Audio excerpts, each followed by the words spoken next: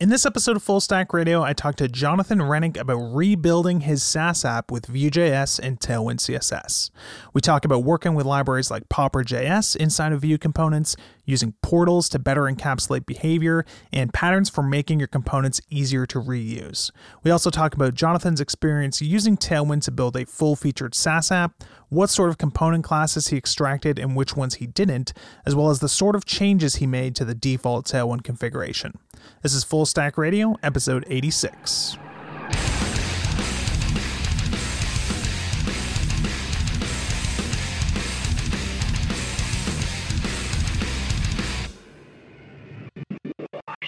Hey everyone, before we get into the episode today, I just wanted to share a few quick updates on my upcoming video course, Advanced Vue Component Design. Last week I did a live stream where I built a wrapper around Shopify's Draggable library and turned it into a really nice sortable list Vue component. So I'm going to share a link to that in the show notes. Definitely check that out if that sounds interesting to you. I've also finally got the full course outline totally nailed down now, and I'm going to be starting to record the lessons for the course this week. So it's going to cover things like writing controlled custom input components, how to wrap third-party libraries like Stripe Elements and Chart.js, using render functions and JSX in your Vue components, writing compound components that are made up of multiple components that share secret state, how to write data provider components to encapsulate logic like element query calculations, and even how to compose all of these reusable components together into an application without writing a ton of application-specific code. I'm planning to send out a few free preview lessons this week and next week, so if that sounds interesting to you, definitely head over to advancedvue.com and sign up for updates. That's all I got. Enjoy this discussion with Jonathan Renick about rebuilding his SaaS app with Vue.js and Tailwind. Hey everyone, welcome to another episode of the Full Stack Radio podcast. I'm your host, Adam Wathen, and it's my pleasure today to be speaking with my buddy and pal, Jonathan Renick, who's been on the show a handful of times in the past. How's it going, Jonathan? I'm doing excellent. How's it going? I'm doing excellent as well. So, a bunch of episodes back, we and you talked about how you were doing like a rebuild of your SaaS app with Laravel and TurboLinks and Vue and Tailwind and stuff like that. And you were kind of in the thick of it at the time, but you launched this thing, I think last month or February, maybe? Yep. So it's been out in the wild for a little while now, and customers are actually using it and stuff, and you got all the features built and everything's in there. So I thought it'd be a good time to sort of maybe revisit that conversation and talk a little bit about, how that all turned out and some lessons learned and stuff like that. What do you think? Yeah, it sounds awesome. I will say right off the bat, though, that I believe last time we talked about this project, it was a lot about TurboLinks. So I'm still using TurboLinks, but the one piece that I haven't done, because I've just been able to get the actual web app out, I haven't actually built the iOS or the Android versions of it yet. So that's sort of like the next big piece in this story. But yeah, we can definitely talk about everything that I did kind of on the web side of things. Awesome, man. So I don't think we've ever really talked about this, but maybe it'd be worth talking a little bit about like what the app even is to kind of give people like a better picture in their head of the sort of stuff that would go into building it. So what is the app that you just finished kind of this rebuild of? Yeah, so it's an app that I started many, many years ago, and it was actually, I built it for my church, and it started off as the administrator in the church was trying to solve some issues with software that she was using to manage basically church membership information. And I forget what it was, but it was some sort of like old like Excel software. I want to say it was like in the like Lotus suite. I don't know if you remember. Yeah. This is old school stuff. And I remember the issue at the time was, upgrading to a newer operating system, and this old Lotus software somehow wouldn't upgrade, and it was just a nightmare, right? And me being a web developer, I'm like, oh, hey, I'll just create a web-based version of this for you so you can manage this all sort of just in the cloud and not have to deal with any of this horrible desktop software anymore. And so I built it for my church, and then a bunch of churches that from the area started hearing about it and started asking questions about it, and were interested in using it as well. So I realized that I might have an opportunity to kind of build it out as a SaaS sort of app, one that a bunch of different churches could take advantage of. So I've been kind of it's been a side project of mine and something that I've slowly been building out. But I think I'm up to about 60 customers right now, 60 different churches, and like all over the world. I have a bunch of them in Canada and the United States and Australia. And it's been kind of this cool little side hustle, I guess, as people call them. Anyway, so the app itself kind of grew from being an administrative only tool. And because it's web-based, there was no reason that it had to be limited to just administrators. So I opened it up to make it possible for basically any member of the church to use it. And they can log in and they can view a calendar and share files and create photo galleries and set up schedules and view a church directory and kind of all these different types of resources that you'd share within a church and send messages and all this sort of stuff. We kind of joke, me and you, Adam, joke about it as it's kind of like Facebook for churches. So, which is in a lot of ways kind of true. Just I think that with more of a focus, kind of an initial focus on kind of the administrative side of things. So anyway, because of that, as you've kind of learned over the years helping me work on this, Adam, it has a lot of pieces to it. So it's not like none of the pieces themselves, like I mentioned, a calendar and photo galleries and file sharing and the directory and messaging and each one of these things. So it has a lot of different pieces that, single apps might be focused just on like literally one piece of those things or one of those items. So it has a lot of different things, a lot of different features. But like I try not to go too deep with any of one of them. I try to just nail out like what a typical church would want to have and not try to like recreate Slack within the app or recreate Dropbox within the app. I'm trying to just find like a happy medium that makes sense kind of for each church. But because it's so wide, there's so many different features, I get a real taste for creating a whole bunch of different things. And that makes for an interesting code base. Yeah, for sure. Yeah. I know like every time I talk to you about it, we're always talking about like some feature that you're working on, and it's hilarious because it feels like it's a whole app. Like you're working on like some file upload stuff, and because of that, you have to build like a directory tree widget or something that lets people look at nested folders and navigate things and stuff like that. And yeah, it's funny. It's like Facebook meets Windows Explorer meets like God knows what else. You like that's such a great like that example right there. You think so? In this thing, there's this file sharing, and you can create folders, and then you can create nested folders and nested folders and nested folders. So I wanted the ability to like move a file from like one folder to like any other folder.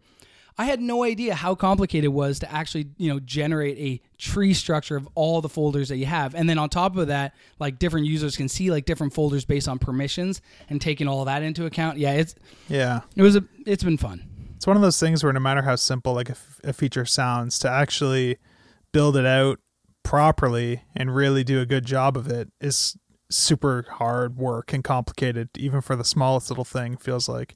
For sure. Yeah.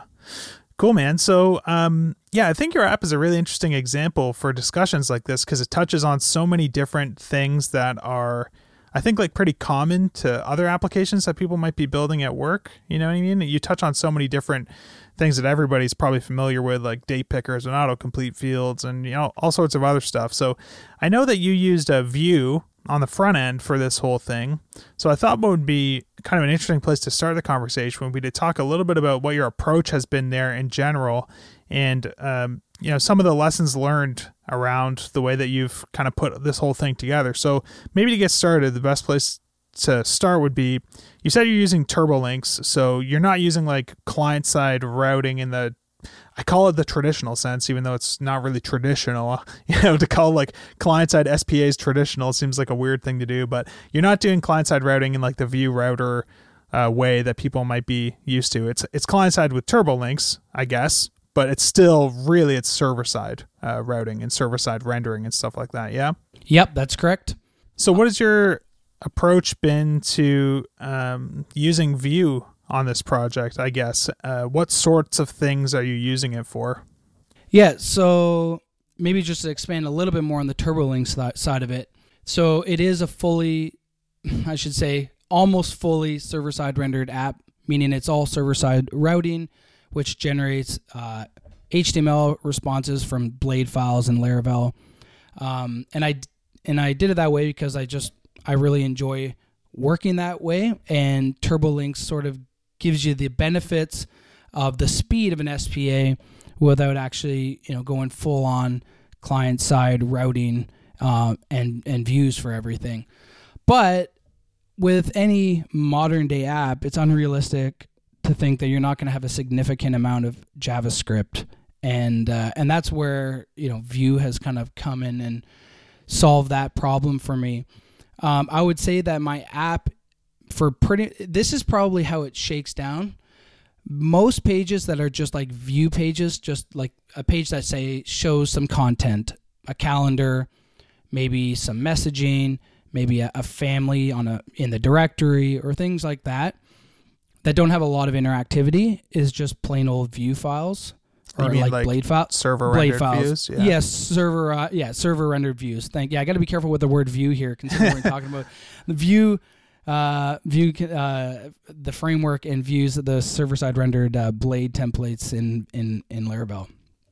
Anyway, so that's how I try to do as many pages as really as possible. But whenever I need to add or do any sort of interactivity, I pretty much reach for Vue and create components right away. And that happens a lot. So literally every single form in my entire app, and I have a lot of them. Let me even just take a look here at roughly how many there are. I have almost 100 forms in my app, and I've done them all in Vue. So one of the reasons why is because with TurboLinks, it's beneficial to do all form submissions using Ajax. And the reason why is because if you take TurboLinks and the TurboLinks app over to iOS or Android and actually build it natively using the TurboLinks adapter that the Basecamp folks provide, it works a lot better if you do server-side form submissions. Do you mean client-side form submissions? Yeah, sorry. It's better to do client-side form submissions with Ajax instead of server-side form submissions because of this whole page history problem that you run into on iOS and Android with because basically what happens is in iOS and Android, when you're using TurboLinks, when you navigate from one page to another, it creates a nice basically trail of each page that you go through, and you can like swipe or press back using kind of like regular iOS, like native sort of navigation. So if you do server-side form submissions and you keep hitting submit and hitting submit and hitting submit on the same form, then that messes up that history. So if you submit it using Ajax, then it kind of doesn't track that, and you can kind of keep your page history back and forth nice and clean. So that's kind of why I opted to do everything, all my form submissions server-side. But that's actually only one reason.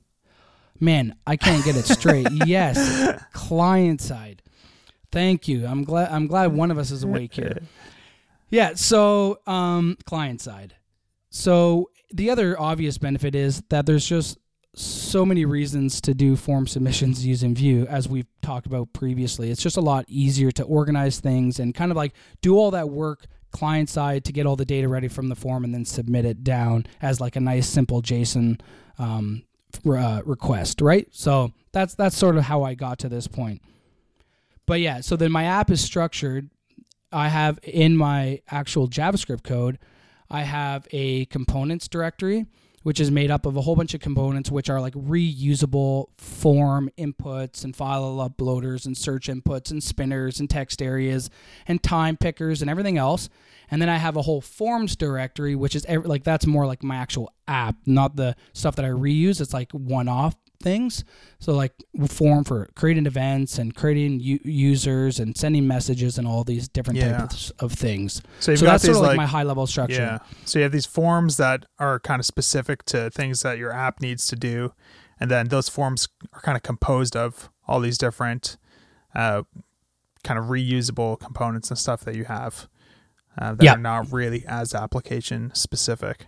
So I know, like from talking to you as you were working on this stuff, you built a lot of pretty interesting little widgets, like doing things like wrapping up date picker libraries, or you built like a really fully featured like sort of autocomplete thing, like full keyboard navigation, and kind of went the whole 9 yards on that, making that whole thing work properly. So I'd be curious to know just in general, like what some of these reusable components that you built were.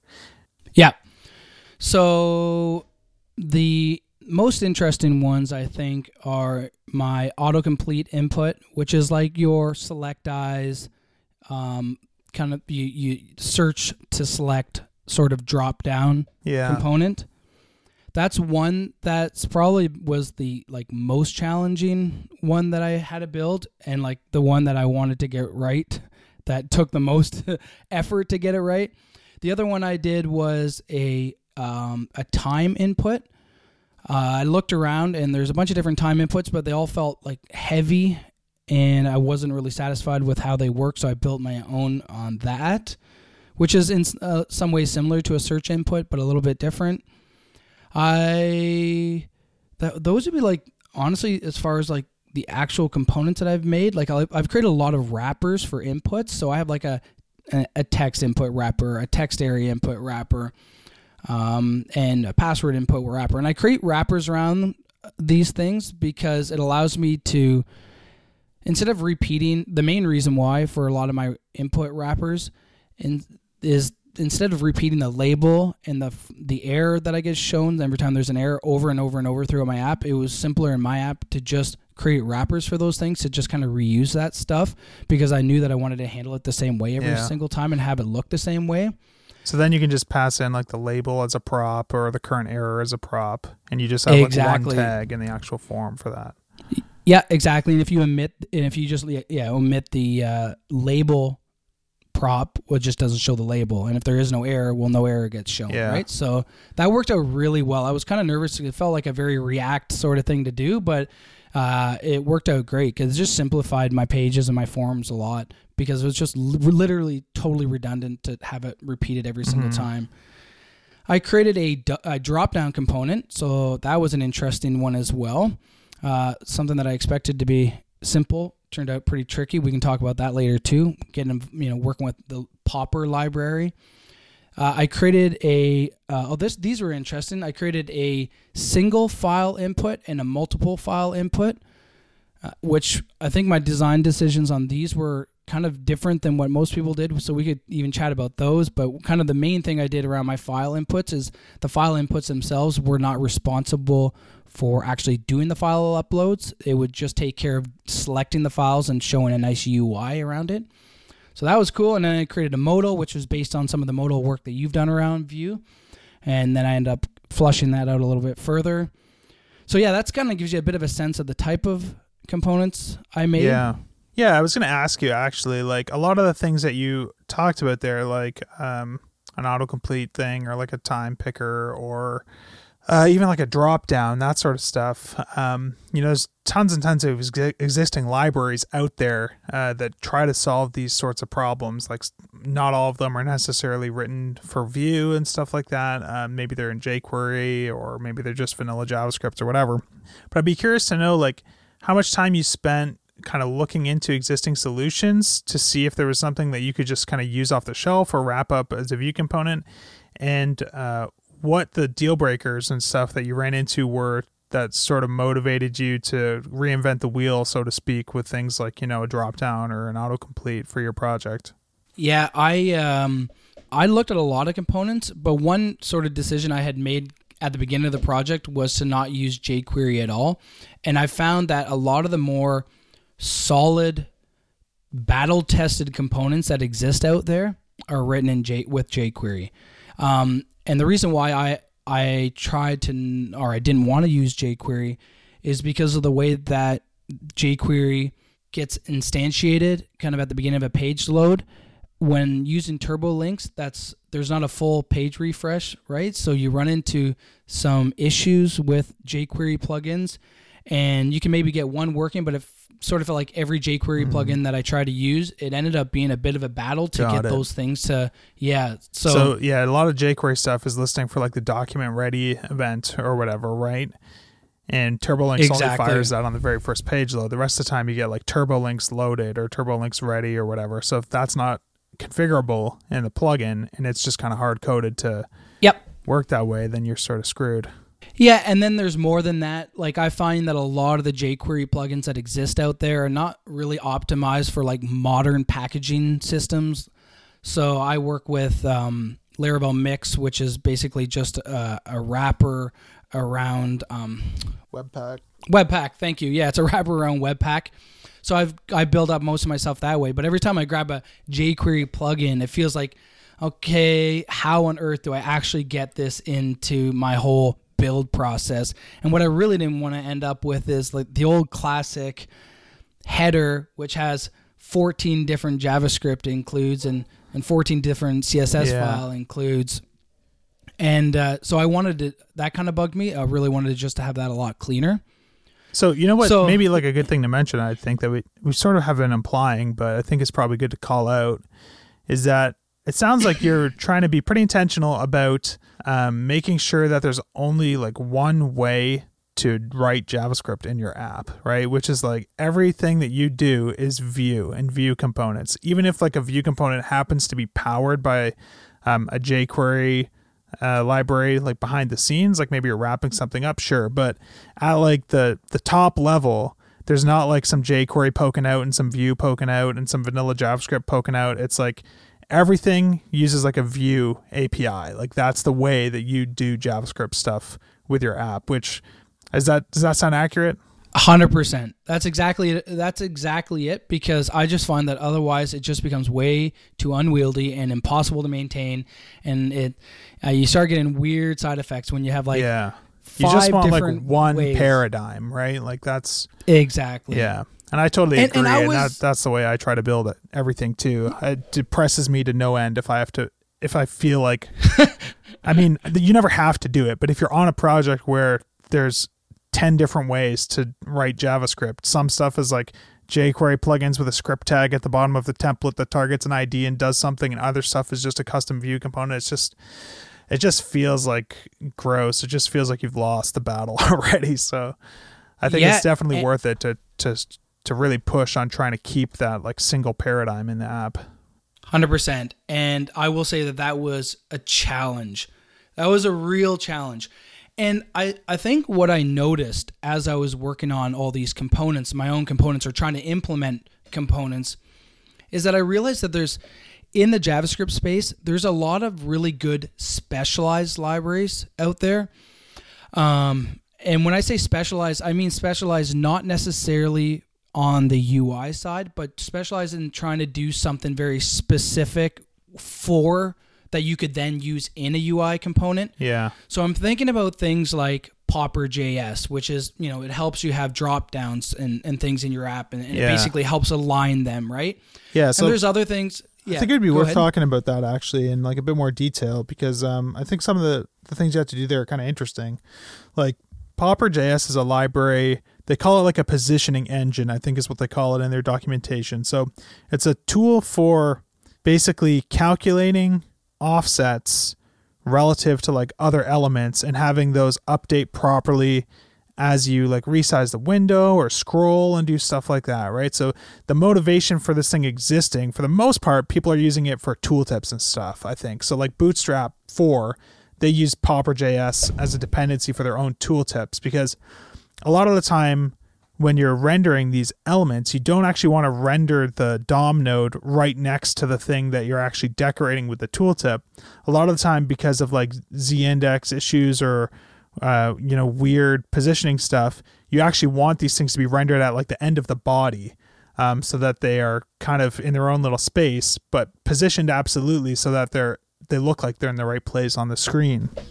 So Popper.js is not like a Vue library or anything, right? There's nothing Vue specific about it, but you used it for your drop downs and like the drop downs that appear when you do like your search inputs and stuff like that. So what did that kind of look like to use a library like Popper to power like a Vue component like that? Because you don't actually leak anything about Popper outside of that component, right? Yeah, so Popper was a little bit tricky. I had to learn it, and that was a little bit kind of scary at first because I didn't really get it, but it actually didn't take me that long to get it working. And now, as you mentioned, it totally just exists in my drop-down component and my search input, which is like an autocomplete. So I really liked it, and I think it kind of allowed me to, so that was, I think, like what Popper does for a search input or for a drop down. Like, I think that functionality is often, like, you look at these existing libraries that do, like an autocomplete library or a drop down library, and a lot of the effort that's put into those libraries is getting things like drop down placement right. So that's, I think, often the draw to look at a third-party component instead of building your own component, because you're like, oh, that part is just too complicated. I can't solve it. I'm going to just rely on somebody else's, component, and I just have no choice because this is just too tricky of a problem to solve. And the thing that sucks about that is you get all this baggage with it that you don't necessarily want, like their vendor CSS and the layout of their DOM elements and the configuration options that they have in terms of how something should work, when really the only thing that you're really trying to offload because you're not sure how to solve it yourself, or you don't have the budget or time to solve it yourself, is like reliably getting this positioning stuff to work and understanding all the different edge cases involved, making sure that you solve for them on every friggin' browser and mobile browsers. Exactly. And all this stuff.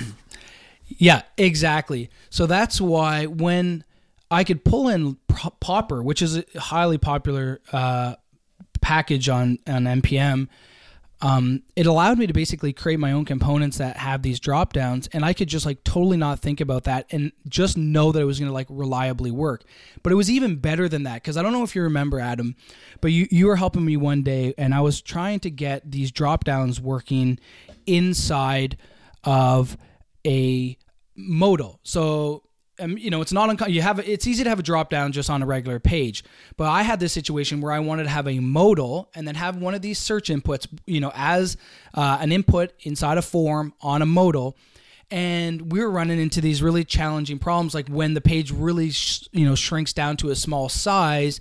How does the library, how does the search input know where to put that drop down? And what we wanted to do is we wanted to say, within the context of a modal, which is scrollable. So if you imagine a modal open with a very long, or say a somewhat long form in that modal, what you might have on a smaller screen is you might actually have the content within that modal, the form within that modal, become a scrollable area. This is not uncommon in modals, right?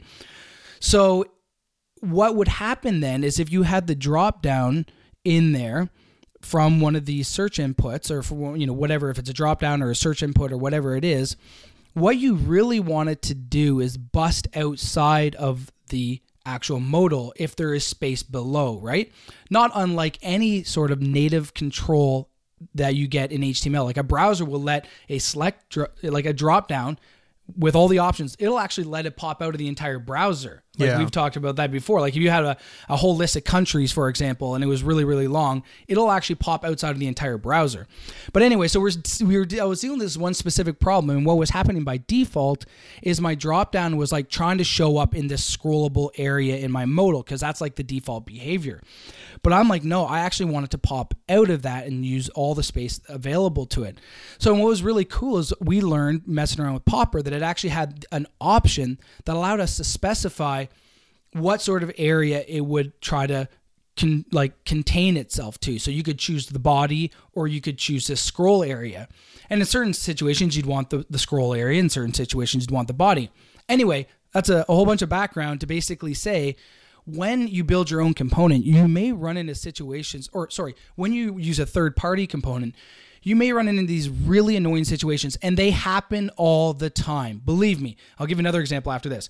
But you'll run into these situations where this third-party library has made a choice on some type of functionality, and it's now messing with your unique situation. So in my situation there, I had a modal, and this dropdown was, not operating properly.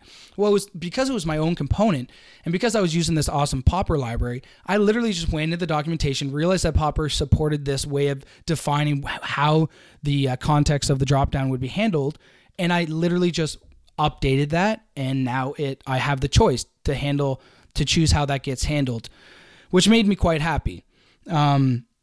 However, I have another situation that I have in modals where I show a date picker, which is I use Pick-A-Day, which is a very popular date picker library.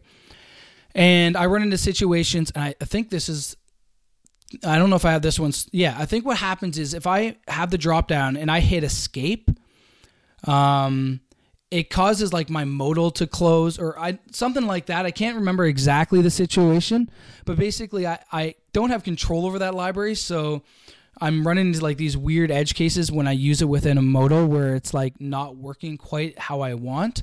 And it's just kind of like a frustrating UI problem that's like hard to like fix because it's not my code. But anyway, so I think what I've found is by creating my own components in Vue, it actually takes in a lot of situations, it actually doesn't take that much to make exactly the component you want. Like a lot of my Vue components, and I use like the classic Vue component where you have your template and your scripts kind of all in the, what are they called? The Vue. The single file Vue components. Thank you. So I use those a lot. And like even my most complicated component, which is my search input, I think I'm looking here, it's 143 lines of code. Including which is the like, template and there's like, and the script stuff, which is... Yeah, that's right. And there's line returns, and I'm not being careful like to keep the line length short. Like, so it's pretty awesome. The whole thing, 150 lines of code for like a super important component that is like totally tailored to my app. And then by doing it this way, one, I get to leverage Vue, which is amazing, to work with the build components. I just find building components with Vue is just such a nice way to build components. I remember back in the day working with jQuery and just how awful. And you know what? jQuery was a huge step forward, let's be honest. But it took a lot of effort to build components with jQuery. A lot of like selectors and trying to find, selectors everywhere basically, and trying to keep all the state and everything in sync. It was a nightmare, right? So Vue makes that really easy. And you can still then, in situations where you have some complex problem, pull in a library like Popper to help you do something that you don't really want to try to solve yourself. So yeah, it's worked out pretty awesome. Just wanted to take a quick break to thank one of this week's sponsors, and that's CodeShip. So CodeShip is a hosted continuous integration platform in the cloud that helps you increase your development productivity and ship to production more frequently. CodeShip lets you standardize your tooling and processes across your teams, speeds up your build times, and integrates into your existing ecosystem of tools. CodeShip is a great fit for your team, whether you're just trying to speed up the build times for large apps, or if you want to set up complex delivery pipelines for your microservices using tools like Docker, Kubernetes, and others. Forrester recently released their latest Continuous Integration Tools report, which provides valuable guidance into the rapidly growing continuous integration and continuous delivery market, and CodeShip actually scored as a top 5 continuous integration vendor in this report. If you're interested in reading this report and learning more about what makes for a great continuous integration and continuous delivery service, you can check out the show notes for this episode, and I'll have a link there for you. So if you want to spend less time managing your tools and speed up your software development, give CodeShip a try and sign up for free today at codeship.com. I've been a user of CodeShip for many years for all the open source projects that I run continuous integration on, as well as private projects where I use CI, and I couldn't be happier with the service. So thanks to CodeShip for sponsoring the podcast this week, and back to the show. So I guess like maybe it would be worth talking about a little bit is just sort of the technical details behind like the implementation of doing that, like building a Vue component that wraps up another component that needs to manipulate the DOM and stuff like that, because Popper is going to control where some element actually gets rendered and stuff, which can feel a little weird when you're used to sort of Vue driving all that stuff. So what does that actually look like implementation wise? What does it look like to actually, like, what are you doing with Popper? Where are you instantiating it? Do you have to worry about weird things like memory leaks, or how you're worrying about cleaning that stuff up? Just making sure that they play nicely together. Yep. So I'll take my drop-down component as maybe a good example. It's a little simpler. So a drop-down being you have some type of button. When you click that button, it shows a list of links or whatever, right? So the way that works, that component works is again, it's a single file Vue component, and right at the top of it, I do the old import Popper. And then what happens is I have an event. So when you click on the actual button, it calls a toggle event. Just pretty simple method. Click event. Yep. Just a simple method. Exactly. And then what I do is I check to see if it's already displayed. I hide it. But if it's not displayed, that's when I actually set up Popper at that moment.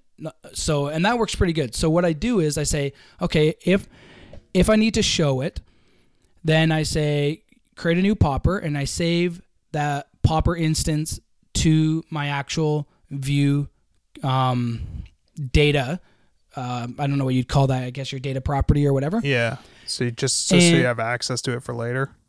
Exactly. But Popper expects a reference to the button because that's how it works. Well, it actually expects a reference to two elements. One being the button that you're clicking on, because it needs to know how to put whatever you're going to... What is the reference element that you want to position this thing relative to? Correct. Yep. And then the actual drop down, because it's required for actually showing that item and moving it around, right? So in the way I handle that is basically within my Vue component, in the actual template, I create two refs. One ref is for the button itself, and the other ref is for the drop down. So then I just say, okay, so I just do this dot popper equals new popper, and where the first argument is the ref for the button, so this dot refs dot button, and the second argument is the ref for the drop down, and then the third argument with popper is whatever options you want to give it. So you can specify that's like whether it should be underneath or to the left or to the right, or whether it's like centered underneath or right aligned underneath, like all that sort of stuff. Exactly. And those are just defaults, because the whole purpose of Popper is to move it around based on space, right? But you can give it sensible defaults, right? So my drop down is bottom end.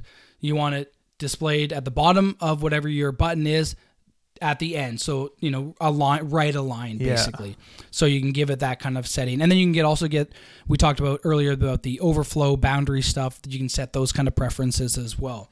So that's it. So with like the ref stuff, for people who aren't familiar, I guess, like refs is a feature of Vue that lets you basically tag an element in a template so that you can grab a reference to the actual DOM node like later on, right? So if you have ref equals button and ref equals drop down, but then when you say this $refs.button, that's giving you like the actual DOM node, the same thing you would get doing like document.querySelector all for that element basically, right? And that's kind of like the secret sauce to the interoperability for the most part between Vue components and non-Vue libraries, because most of these libraries that you work with, there's a lot of even jQuery ones where you can pass a selector to them and they'll go ahead and do like whatever, but most of these things will also let you pass the DOM node directly. So I've seen a lot of people do things in Vue components where you might add like a class and then use jQuery in the Vue component to pass in that class to the plugin, and the plugin goes and looks for that DOM node, which is most of the time like unnecessary. Most of the time you can just use a ref instead. So you don't have this weird like indirection, you know what I mean? This sort of like, well, here's the class that I added. Now you go on a treasure hunt to find the element with that class. Instead, you can just be like, here's the element, pass it in directly, which is a little bit cleaner. So that's kind of the backstory on how the ref stuff works. But yep. So the one tricky piece with all this is I don't even know really how to explain it, but when I'm basically showing, so at the point of toggling the button, I need to actually show the drop down. So that's done using a vShow. But behind the scenes, Vue is basically showing that, and I'm not even sure exactly what vShow does. I don't know. Is that a display? Yeah, none vShow CSS? is toggling display none, and then vIf is removing it from the DOM or adding it to the DOM. Right. So when I toggle and the vShow gets changed and the actual drop down appears, I actually have to wait a second before I can initiate Popper, because otherwise Popper doesn't see it or it doesn't know where it is. And there's this. So it has to actually be rendered by the browser, even if you never see it with your eyes because it happens so fast. But Popper needs to be able to know, like, where did the browser actually put this? What were its actual dimensions, so I can calculate like where it should go and how it should work. Yeah. So what does it look like to try and make sure that you don't have that issue? Yeah. So it's basically a built-in function in Vue called nextTick. nextTick, T-I-C-K. Yeah. Basically, just all it is. That's all it is. It's a method that doesn't take any arguments other than just a callback. And that callback, you basically just put in there whatever you want to have happen. Once that quote unquote next tick occurs. Yeah. So it's some sort of like next, I don't even know. Do you know exactly what it is? It has to do with the rendering. Yeah, it's basically once it's gone through, like after this kind of update cycle is done, basically as soon as it's done, process the next batch of like DOM updates, run this code so you know that things are in like a good state, basically. Yeah. Yeah. So that's actually the only real tricky piece of the whole component. And then the only other thing it does is when you uncheck the dropdown, I basically call popper.destroy, which is a method that Popper provides to basically do some garbage cleanup or whatever you want to call it. So that you're not instantiating a new Popper and leaving it hanging in memory every single time you open the dropdown, basically. Right? Exactly. Yeah. And what's really cool about this design is like this dropdown is like a self-contained component that has a button and a drop-down. So if you were to have, and I have this in my app, I have a whole list of files, and every one of those files has a little drop-down on the right-hand side that I can click on and like view, like, you know, and do something with it, maybe edit or delete or rename or whatever, right? So what's nice is with working this way, each one of these is self-contained, and it kind of like doesn't mess with any other instances of those components on the page. It's just like each one kind of is responsible for itself, and you can kind of use it as many times as you need throughout your app. Yeah. So that actually brings me to a topic that I think is interesting to talk about too, and is related, which is how your modals work. So I think like maybe a good thing to talk about first is how I think I've seen a lot of people do modals in Vue apps. Is modals are like a classic example of something where you really want the modal content to be rendered at the end of the body, right? Because of just making sure that you're not getting affected by parent positioning things or CSS transforms that are happening to a parent that could screw up your modal and weird stuff like that. So a lot of time the way I've seen people implement this stuff is maybe you have a delete button, and the purpose of the delete button is to open like a confirmation dialog where you can say like, yes, I'm sure I want to delete this item or this record in the UI. And what I've seen a lot of people do, and what I did originally when I was first learning Vue as well, was implement that sort of thing using events, like global events. So you would do something like click the delete button, your root Vue instance would be like listening for an event like delete button clicked, and that would come along with like a reference to the thing that you wanted to delete or whatever. And that would go off and basically fire another event that a modal component somewhere else in your DOM, like where maybe you put this modal component at the bottom of the body, is listening for events that are saying, hey, open the modal, and here's like the thing that someone wants to confirm deletion of, and it would open. So I've seen this pattern a lot where people sort of have this communication between components happening through global events and kind of scattering things all over the app, which seems like a necessity if that's the only way you can think to solve that problem, but is kind of annoying because really you want that delete button to be like more explicitly connected to that modal in some way, right? Like you want to be able to more directly say like this modal happens as a result of clicking this button and kind of keep them all packaged together so it's more portable. So you have a solution that you used on your app to this problem that uses like another kind of cool library that I think is worth talking about. So why don't you talk a little bit about how you've done this sort of thing in your app and how it's different from that sort of global event-driven approach? Yeah, so there's sort of two pieces to it, and the way I wanted to do it in my app, kind of you can kind of decide how far you want to go with it. So first you have the problem of where your modal actually gets rendered on the screen. And that I figured was like an impossible problem to solve, kind of like what you just described. You kind of have to like reach up to the parent, and then the parent shows something. But then I believe you pointed me, Adam, to this library called Vue Portal. And Vue Portal, and I believe this is actually worth mentioning that I believe portals are even a like baked in feature of React. Is that? Yeah, they're like a first class React feature. Yeah, so this Vue Portal library is pretty cool because what it allows you to do is you can basically define these, I'm going to call them, they're called portals, but you define these places in your layout in your app somewhere. So in the actual like DOM structure somewhere. So I have it in my base layout blade file. So right at the very bottom, I have something called they're called portal targets.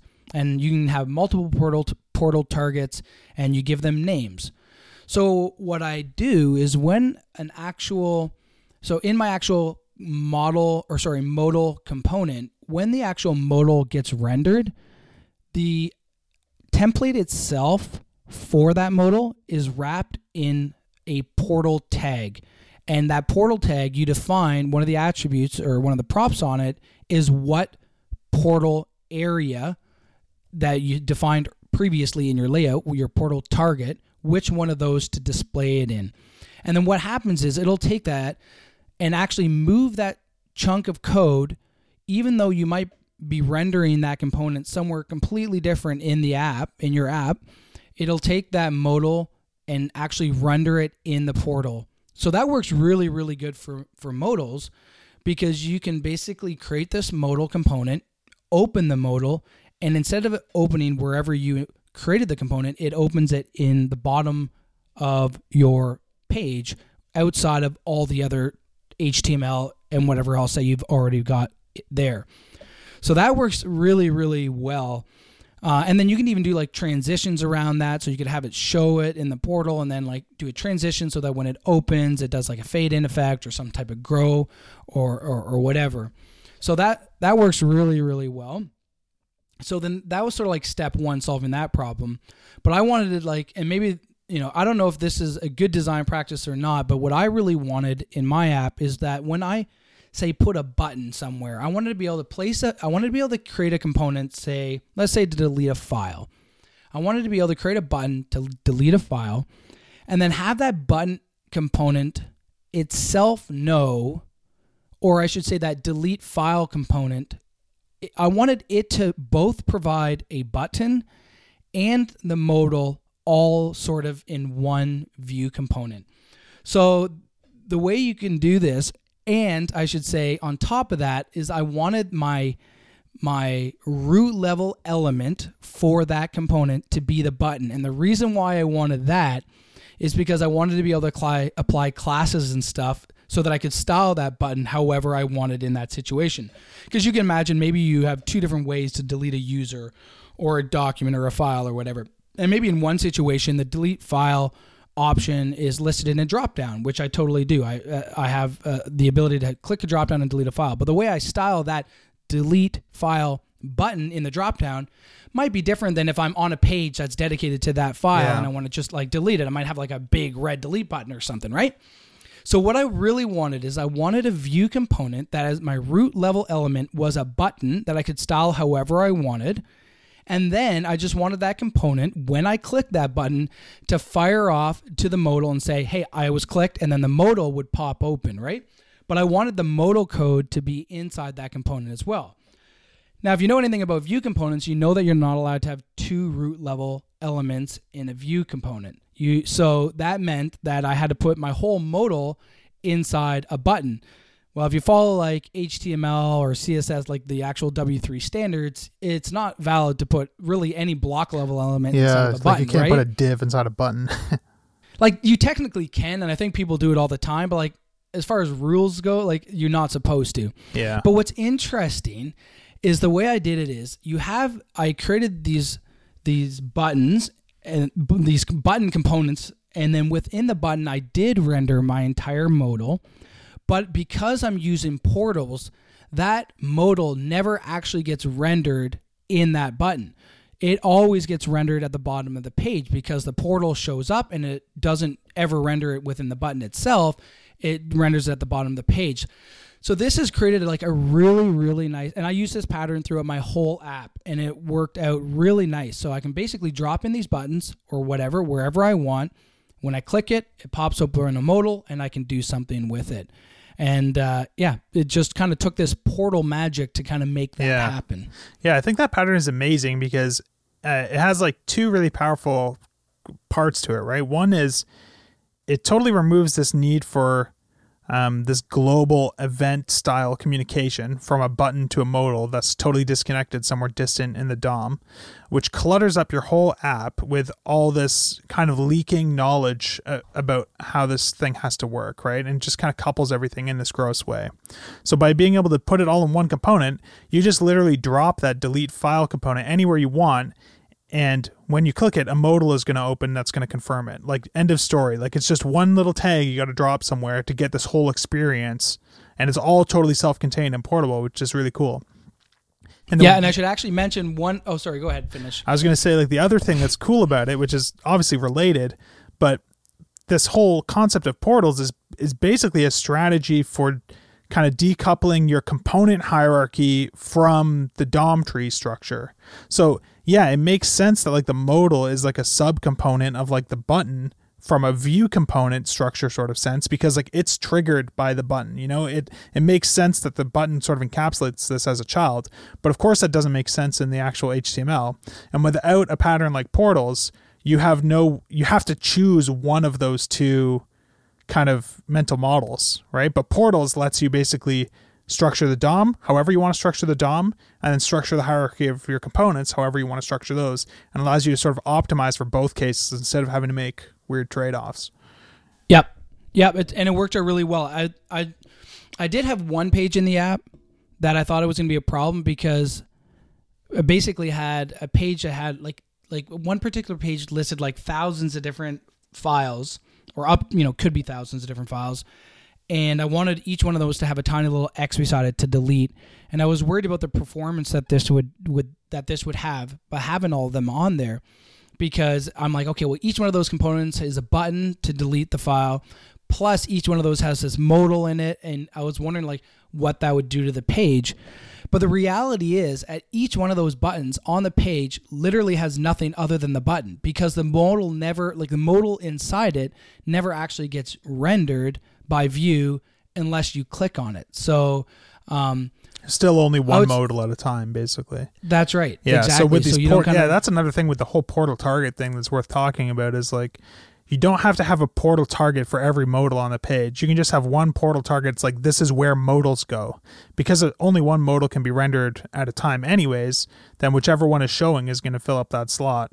Otherwise, nothing's going to be there. So you can have like one portal for rendering modals, another portal for rendering tooltips.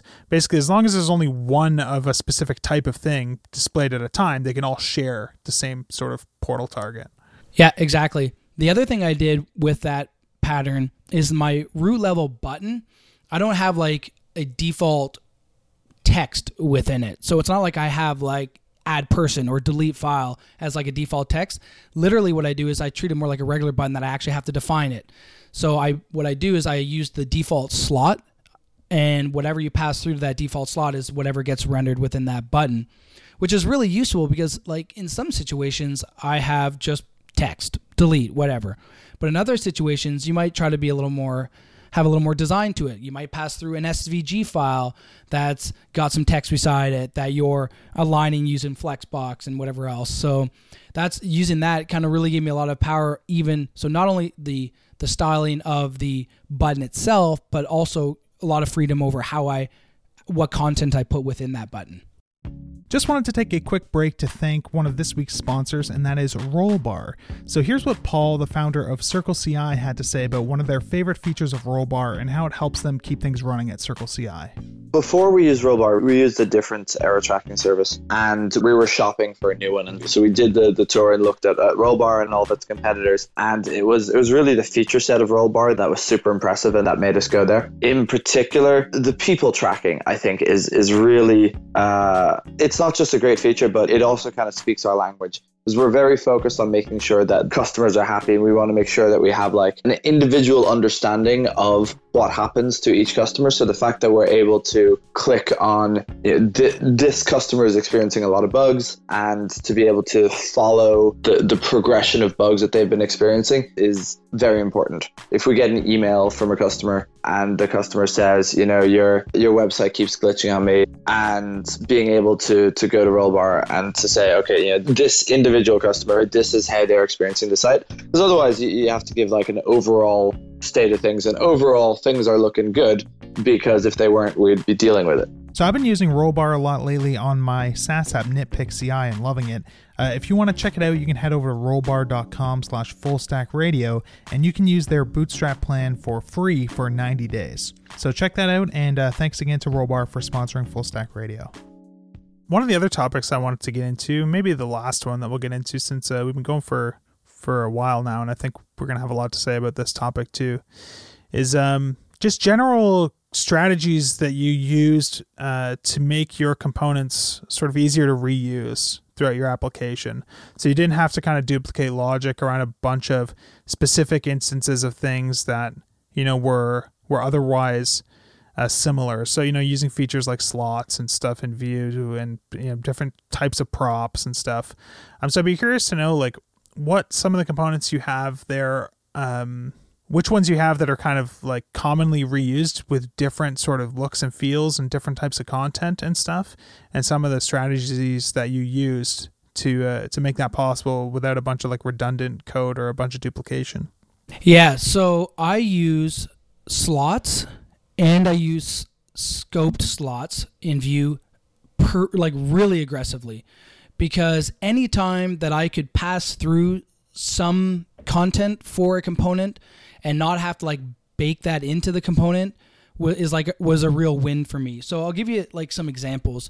So for my search input, you can imagine you got this input, and when you go to it, you start typing something in, right? And then based on whatever data provider it has, it's going to start listing out whatever things it finds in the search, right? And so sometimes I might be searching for countries or provinces, and another time I might be searching for users. And what I wanted to be able to do in those situations is use the same component. I wanted to use the search input for both the country search and the user search, but the way I wanted them to render had to be totally different. So for example, the way that I actually don't have a country search. I have a state/provinces, a region search. So what happens is when you search that one, I wanted to list whatever provinces or regions it found, and then all the way on the right aligned and kind of like a nicer soft gray, I wanted to show what country it was. Because in my app, and when you enter an address, you don't have to go and do the old, choose your country first and then choose your region. You can just choose your region and it gets the country automatically from that. So Ontario, then it's Canada. New York, USA, right? So I wanted that drop down to have a custom layout, a custom way, and people even go further. You could have had the country logo in there if you want, maybe an SVG of the logo, or not the logo, the flag. So I wanted that, but then when I was rendering people, like users, I had like different situations. I maybe wanted different information shown. I maybe wanted to have their name and maybe their address, or maybe their name and their age, or whatever else. So I wanted to have the ability to customize this search input, even though the goal of that component was the same, list some data and search through it, and then allow me to choose one of them. I wanted the way the actual results, the way the results were rendering to be customized. So I used scope slots for that, and that worked really, really well. The other way I kind of reused content was in my modal. So I tried not to bake I try to bake almost nothing into my modal from a content perspective. So if you think of like your traditional modal, what a lot of people will have is in the top, you'll have some sort of header that says a title, and then you'll have some type of body, and then you'll have some type of footer where you put some buttons or whatever, right? But depending on the situation, you may not need a title, or you may not need that footer or whatever. So I didn't want to force myself to have to follow that pattern where I had to give it like a title every time and a body every time. So what I did for all my modal components is I have my base modal, which is responsible for handling, showing the modal, putting it into the proper portal, and, handling the animation of like opening and closing, and kind of some of the trickery around, say, hit and escape, because if you hit escape, you want the modal to close, or clicking off the modal, you want it to close. And there's even some other like more tricky stuff, because there's some interesting bugs in older versions of iOS, or even not even older versions of iOS, that have some issues around what happens with modals when your body is overflow hidden. Anyway, so I kind of like took all that like complicated stuff and I threw it all in the modal. But then the modals that I actually use in my app basically have all the content in them, and they're just wrapped with this modal component, which kind of takes care of all that nastiness that you got with a modal. So, and that worked really good because I had tons of flexibility around how I could whatever I wanted in those modals. I had tons of flexibility for each situation that was not restricted to anything because the modal was so generic.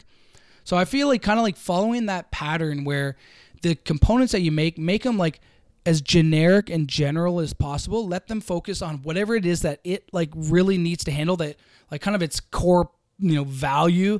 So in the search input, like its value is searching, providing an input, and showing a drop down of results. And the modal is handling this whole like displaying this pop-up window, if you want to call it that, and handling the open and closing and everything there. But then the actual content and how you actually display that content, leave that to whatever component is consuming that parent component, and leaving yourself really flexible to like modify it wherever you need it, however you need it. Yeah, I think that's the way to go for sure. I think the really like powerful idea there that was really important for me when I first learned it was basically this idea of components being the primary way to reuse code in Vue, right? Like it's easy to think about like, okay, I have this modal and I want to make like a more specific one. Is there like a way to like extend that component with like a more specific component? And I think Vue does have a way to extend components, but I've literally never used it because I don't think it's the right way to do it. Same with like mixins. I never use mixins in Vue because I don't think that's the best way to have code reuse, right? Instead, you want to use component composition. So if you have a modal that's like really generic, just handles the things that every modal has, which is there's a content area where you can put stuff, and it handles the escape key, the open, close, the click away, that sort of thing. If you want to make like a more specific version of that modal, the right way to do that is to create a new component that's like, confirmation modal or something. And the root node of that component is your other modal component. And then you put all the more specific stuff kind of in that slot. And if you wanted to extend that confirmation dialog with like a delete file confirmation dialog, again, the right way to do that is to create a new component where the root element of that is the regular confirmation dialog, and it's just kind of this like nested component, like Russian doll sort of approach. And it makes sense as soon as you see it, but I found it to be kind of unintuitive at first because it didn't feel like, it felt weird that a confirmation modal had a generic modal inside of it. It feels like it should be under it or extending it in some way. But really this like idea of like composing things out of more generic parts is like the right way to think about kind of sharing this code and reusing stuff. Another one I'd be interested in talking about maybe is just quickly is your drop down component in terms of how that's structured to be reused. Did you have like two slots for that, like a click area and then like a display area, or how did you set that up? Because I'm guessing like you have different, like sometimes the drop down click target might be a button, sometimes it might be just an arrow, sometimes it might look like a link, and maybe the drop down area could render totally different styled contents too, right? Yep. Yeah, so that one was a little bit trickier. And the reason why is because you got these different events that are going on that when you do something, you need to like affect. So when you toggle something, how do I describe this properly? So maybe I'll just explain kind of how I built it, and then kind of maybe that'll kind of work this out. So the actual component is made up of two pieces. It's made up of a button and it's made up of a drop down, and both of those are named or slot or scope slots, right? So there's a button that you can create and there's a drop down. So what you do is you create this new drop down component in your markup, and then you define within that, you define a button and the actual drop down.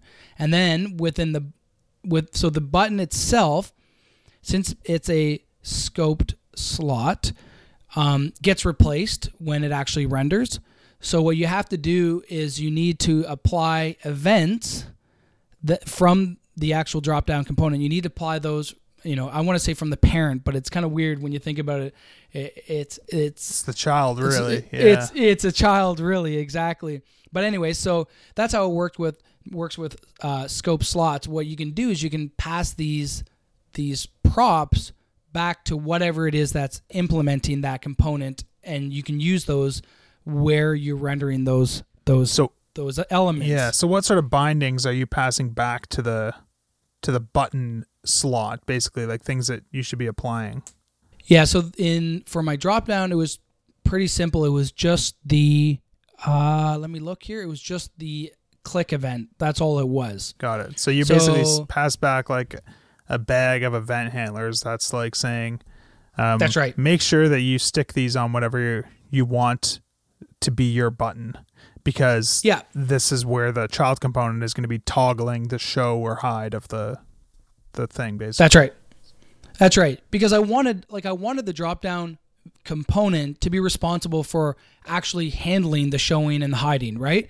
But I wanted the actual component, when it's getting implemented and used in my app, I wanted it to have like full control over how that button was created. So that button could be an image, that button could be an SVG, that button could be anything you wanted. Yeah. And all that mattered was that the events from the parent were properly assigned, or from the actual base component were properly applied. So that was one piece. And then the actual drop down, I wanted the exact same thing. I wanted you to be able to create whatever kind of drop down with whatever kind of styles you want, or for that drop down in that unique situation, but then still have all that functionality be passed back. So in that situation, I had events and I had actions. So the action that I had was a closed option. So what would happen is you'd have this list of, say, links, and when you clicked any one of those links, I wanted the actual drop down to close at the point that you clicked one of them, right? Because that's normally that's how a drop down works, right? But you might not want to do that in like every drop down, right? That's right. There are situations where you want that, and there's actually situations where you don't want that. Like, for example, if you have like a select menu that's visible in your drop down, if someone clicks that, you don't want it to just close the drop down because it's listening for click events or something on the parent. Right. So basically, I pass back this bag of actions and events, and you can sort of apply whatever ones you need, kind of when you need them as appropriate. So that worked really, really well. That was sort of like, I actually kind of came to that pattern. I think basically you helped me kind of work that out near the end of this project. And I kind of wanted to go back and apply that sort of style in other places as well. Like, for example, even in my modal, like with the buttons, you could totally use this type of approach as well, which allows you to have a little bit more control over how this stuff. It's a little bit more work when you do it this way, but it kind of gives you like full control over how you build stuff up and whatever else. Yeah, for sure. Yeah, I think that makes a ton of sense. Cool. So actually, I said that was the last thing that we were going to talk about, but I think the actual conversation here has only been a little under an hour, so maybe we can squeeze in like one more topic because I think it'd be interesting to talk about, which is that you used Tailwind CSS, which is the CSS framework that me and you kind of released last October, and you used that to build this whole app, and a lot of the decisions in kind of making Tailwind came out of you using it to build this app and making sure that we could create something that was working for both my projects and your projects. So I think it'd be useful to do maybe just like a quick little recap on like how it has worked out for you, and talk about like some of the questions that a lot of people have when they talk about like, well, how does this end up playing out when you build a full app with this, and sorts of problems that people are worried about, and just kind of talk about them a little bit in terms of your app, since you got this thing finished and it's not a small app by any means. So yeah, maybe the first thing to talk about would be what components did you end up building in your app? So there's always this kind of discussion about like using all utilities for things, or using @apply to like create components and stuff, and when to do that. So now that you built this big thing with all sorts of UI that gets reused, or things that look the same in a bunch of different places, I'm curious to know like what things you created components for, and what things you didn't create components for, maybe. Yeah, if I'm honest, I created components like very, very, very little. Let me look here. What I did create components were one, buttons. Buttons are an obvious choice for components because you have buttons all over the place, and you want to have a consistent style for your buttons. So I basically have like a small, medium, large, extra large button with a bunch of different color options, and that was pretty much all for my buttons. I created what I called it a data grid. so it wouldn't, because I made it as a component, but it's basically table styles, which, if I'm honest, I'm not sure if I loved it. Like, it's not that long of a component. It's about 33 lines of code, and I used add apply and applied all just basically all Tailwind utility classes to it. That's how I built it. But I did find with my tables that I often felt in certain situations, like in many situations, that I wanted to kind of customize a little bit, and I actually found the component to be more of a hindrance there. Like, I feel like components are really nice when you have something that you know is just always going to be that way, right? Like a button's just going to be, you got a small button that's teal. It's just simple. But when you start dealing with components that have like lots, like a table that has like a table, and then your headings and your rows and your columns or cells, some things are left aligned, some things are right aligned. Yeah, text colors need to change. It quickly felt like I was fighting the styles, my base styles. That's really what it felt like. The other one I created was, so I have a component which is not even really a component, but because I use the Pick-a-Day library, I had no choice but to do it that way, because I could only apply styles basically that library, classes that library provided. Yeah. Which just is, it really is not an enjoyable way to write CSS. Yeah, so I'm curious actually with that one, did you pull in their vendor CSS and do overrides, or did you not use their CSS at all and just kind of look at what are the classes they're applying? I'm just going to style those classes from scratch. Yeah, so I did not pull in their styles. I literally did not pull in one single vendor style CSS file with, actually that's a lie, with the exception of the like Lightbox, fancy box, like image pop-up library, because that just worked. So with the date one, I basically, I believe Pick-a-Day gives you an option to give it like a name for the like outside wrapper. It allows you to apply a class to the outside of it, so at least you can like scope it. Yeah. So I gave it the name, the class name, date input, and then put everything inside of that. But beyond that, you basically need to use their classes, and they don't have classes on everything, which is really irritating. So you need to actually like literally use selectors, like a lot of like element traversals. Selectors. Yeah. Yep. So I got a table header, in there and LI, a TD. or, Yep. Gross. Yep. Yeah. So that was pretty rough. That's probably my ugliest component, but I don't really call it a component. I have a bunch of form styles. Form styles are an absolute must as far as a component goes, because there's just forms and things that like take a lot of like, things where you want to have a little more like finesse and control over the interactivity and things that maybe it doesn't lend itself to being done with utilities. Like it does on one hand, you can get really far with utilities, and I use the utilities to build it up, but there's certain things that it's just not worth making a utility. For example, I have a custom select input, and I wanted to have when you create your own custom select, it's still an actual native select control, but you can style it your own way, right? By removing the appearance none, right? Yeah. So I wanted to have an image, like an SVG image of like a little down icon on there. It's like, well, to create a utility for the down icon when it's only going to be used in this one situation really doesn't make sense. So, and you're applying it as like a background image style, right? Yeah. Yep. Yeah. Positioning it kind of that way, right? Just felt like the most logical way to create utilities for something like that, which I know 100% for sure is going to be one-off. Just didn't feel worth it. Yeah, I actually have an example in the Tailwind docs of building a custom select with pure utilities. And it can be done. It can be done, but you don't want to do it that way. Like to do like the chevron icon, you have to use like an absolute positioned overlay that has like Flexbox to put that SVG at the end with like pointer events none, so that like someone can click through it to the underlying thing. And like obviously you wouldn't actually want to do that for a real select. You just want to be able to select with a class, done. If you were doing like if your select was a view component, then maybe it wouldn't be as bad to have to do it that way. Still hard to say if it's worth that trouble just to avoid writing like some custom form CSS, because I think I agree with you. Like it makes a lot of sense to have CSS for that stuff. Like I know another one that was like gnarly for you was like radio buttons and checkboxes, right? Because you want to style those in a custom way. Which I'm not convinced at this point if it's ever a good idea to custom style radio controls and checkboxes.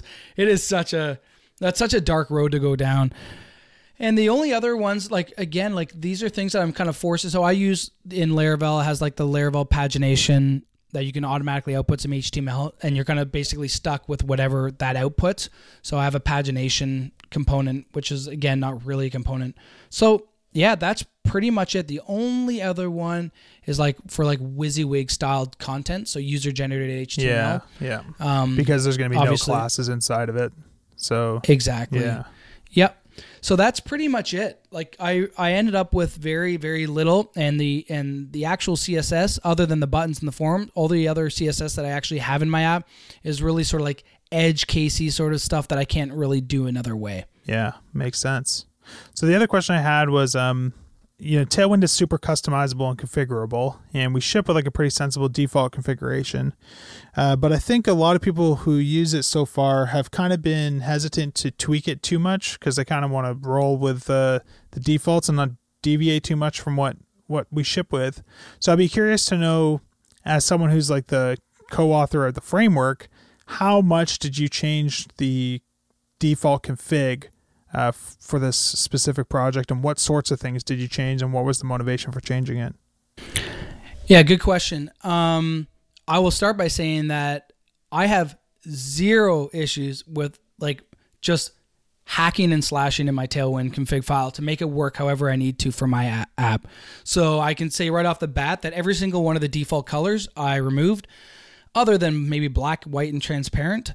And that was actually a really interesting, that was the first time on any project, on any app that I've ever worked on, where I basically had to create an entire color palette sort of like up front. Now I didn't do it totally up front. I sort of worked it out as I built it, but I have grays. I have 9 grays, 9 reds, 9 ambers, and 9 teals.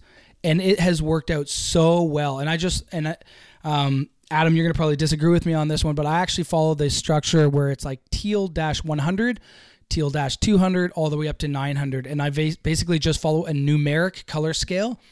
And that has worked out. I love it. It's like I've stopped fighting colors. I've stopped doing the whole SAS, lighten, darken, whatever. I don't do any of that. It's just here's my colors that I have to pick from. And then in addition to those, like those are like my 4 main colors that I use throughout my whole app.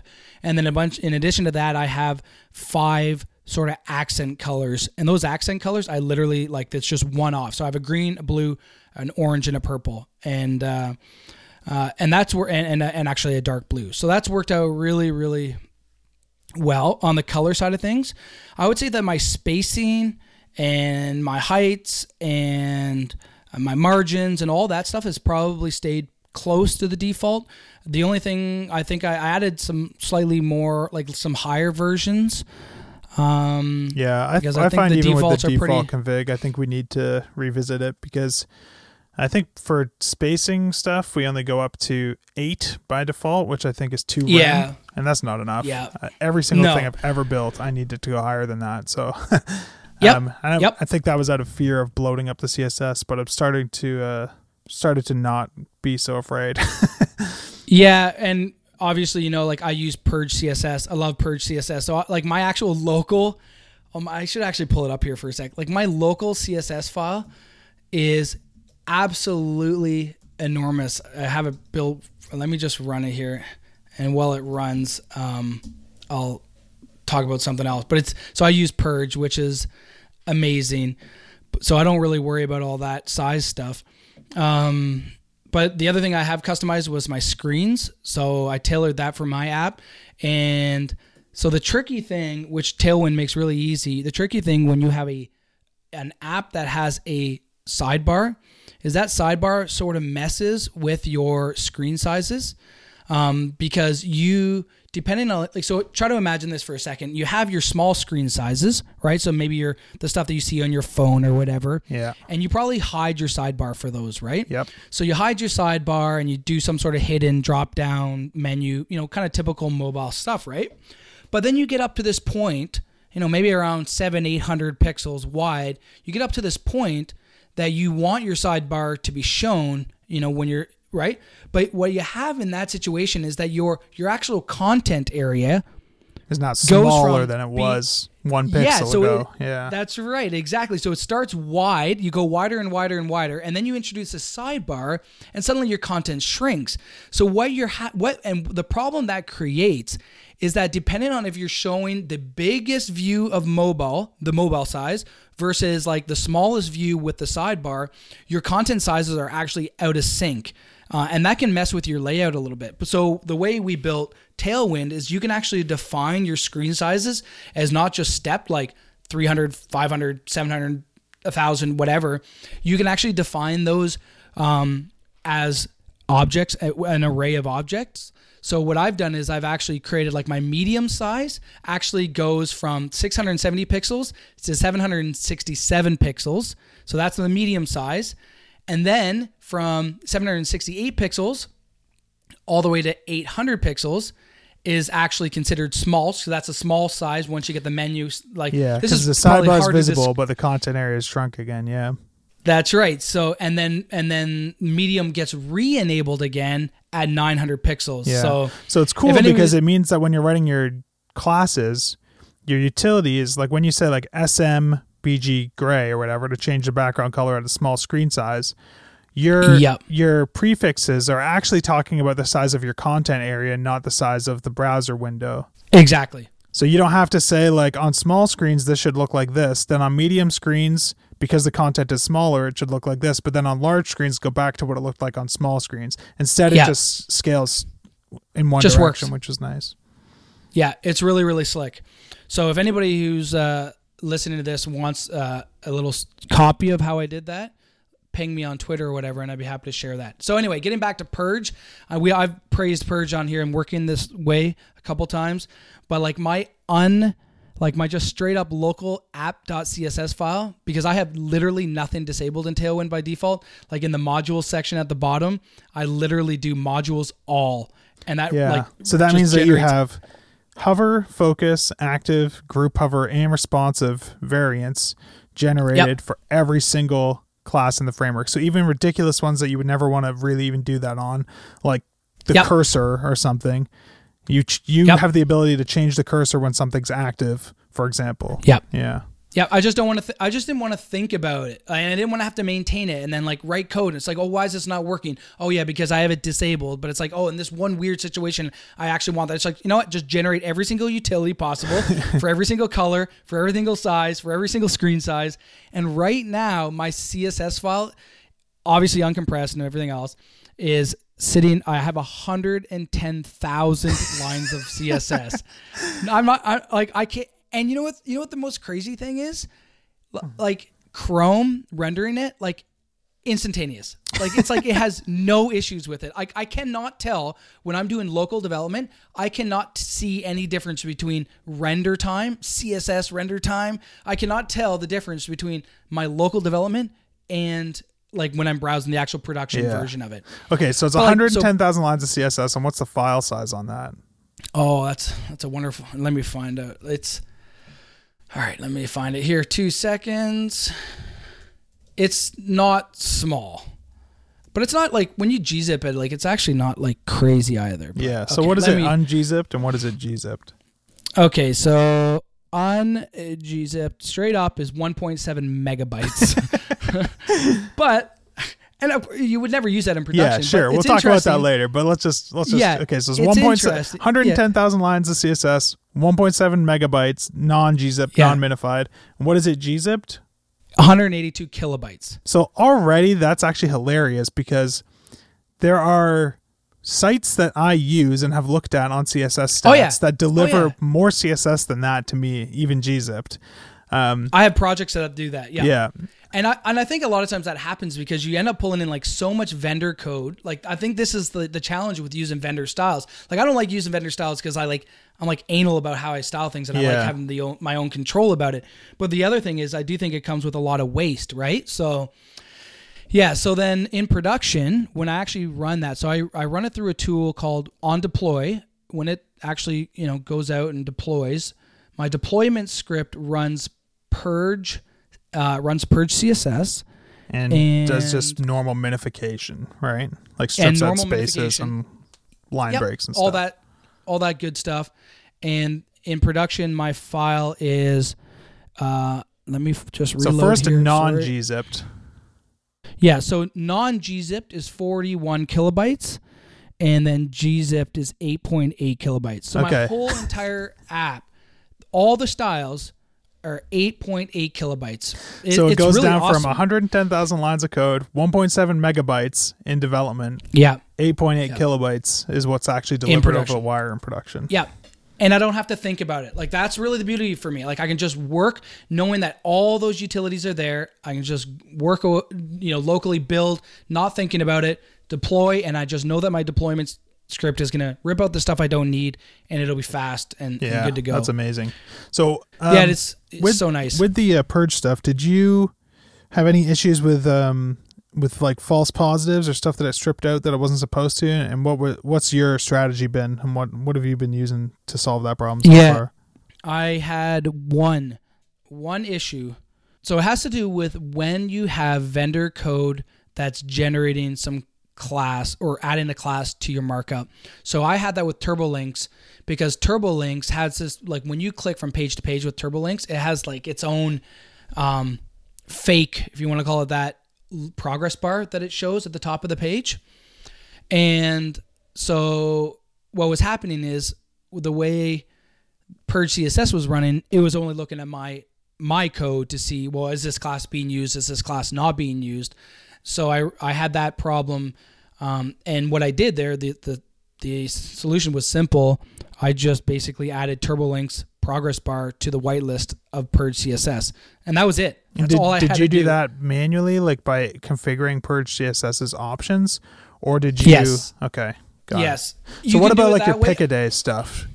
That's the other one I was going to mention. Yes. So pick-a-day has the same problem, because all the styles that I wrote for pick-a-day also got ignored. So what I did for that one is I actually just told Purge CSS, I added it as basically another directory. So I basically said, Purge CSS, look at all my views, look at all my assets. So all my blade views basically, and all my actual view components, look at all the styles there. And then I also pointed it at the node modules pick-a-day folder, and it looks at that one as well. Yeah. And I think that's I think that's a really good solution for the most part. I think there's going to be situations where some library you're using is doing dynamic string concatenation to generate classes and stuff that it wouldn't catch, but you could always just put that stuff in the whitelist manually. Or another thing I've tried that works really well is to create like a dummy template file where you just literally just dump a bunch of strings, you stick it in like you just call it like purge whitelist.blade.php just so that it gets scanned, but no controller ever renders it or anything, so it doesn't matter. But that's like a good little trick for just giving yourself a little whitelist playground, so to speak, to just dump stuff in if something's not working when you compile for production. Yeah, I like that. But even with those headaches, it's very clear that the benefits are worth it, since you're able to take a 1.7 megabyte file down to 8 something kilobytes, and you don't ever have to think about, what features of Tailwind are available when you're working. You literally just, if you need to do something that you've never done before and you thought you never needed to use, it doesn't matter. You just apply the class and it's there. And it's pretty awesome. It's a cool workflow. It is a really, really nice workflow. And we've talked before on I think previous episodes about Purge CSS and how I was skeptical about it and how well it would work. And it really is. It's really the way it's wonderful. Like, even if you're using Tailwind or not, you should be using Purge CSS. Like, it's that easy to work with that I think it's worth looking into. Awesome, man. Well, I think that's probably a good place to start wrapping it up. Unless you got something else to add. No, I was just going to look through the rest of my file here real quick to see if, I think, like, beyond that, like, the actual rest of my Tailwind config file is more or less like I modified my shadows, obviously, and I modified my fonts. But for the most part, like, I think the styles that are in there, or the defaults are pretty solid, actually. Cool. But I say that, and I still think that you should have no fear to modify them. You should modify them to your heart's content, because that's the whole point of Tailwind. Like, I would discourage thinking, well, I don't want to modify this because, maybe there's going to be, some sort of thing that comes out later on, which, some sort of library or something that's going to depend on those values. I would very much discourage not changing them for that reason. Like that, it's intended to be used to create your own CSS framework, essentially. Yeah, for sure. Cool, man. Well, yeah, it's been a blast chatting with you about this stuff again. I think we touched on a lot of pretty interesting topics, especially for people who might be looking to build one of their own projects with Vue and or Tailwind. So, I don't know. Do you have any closing remarks or anything?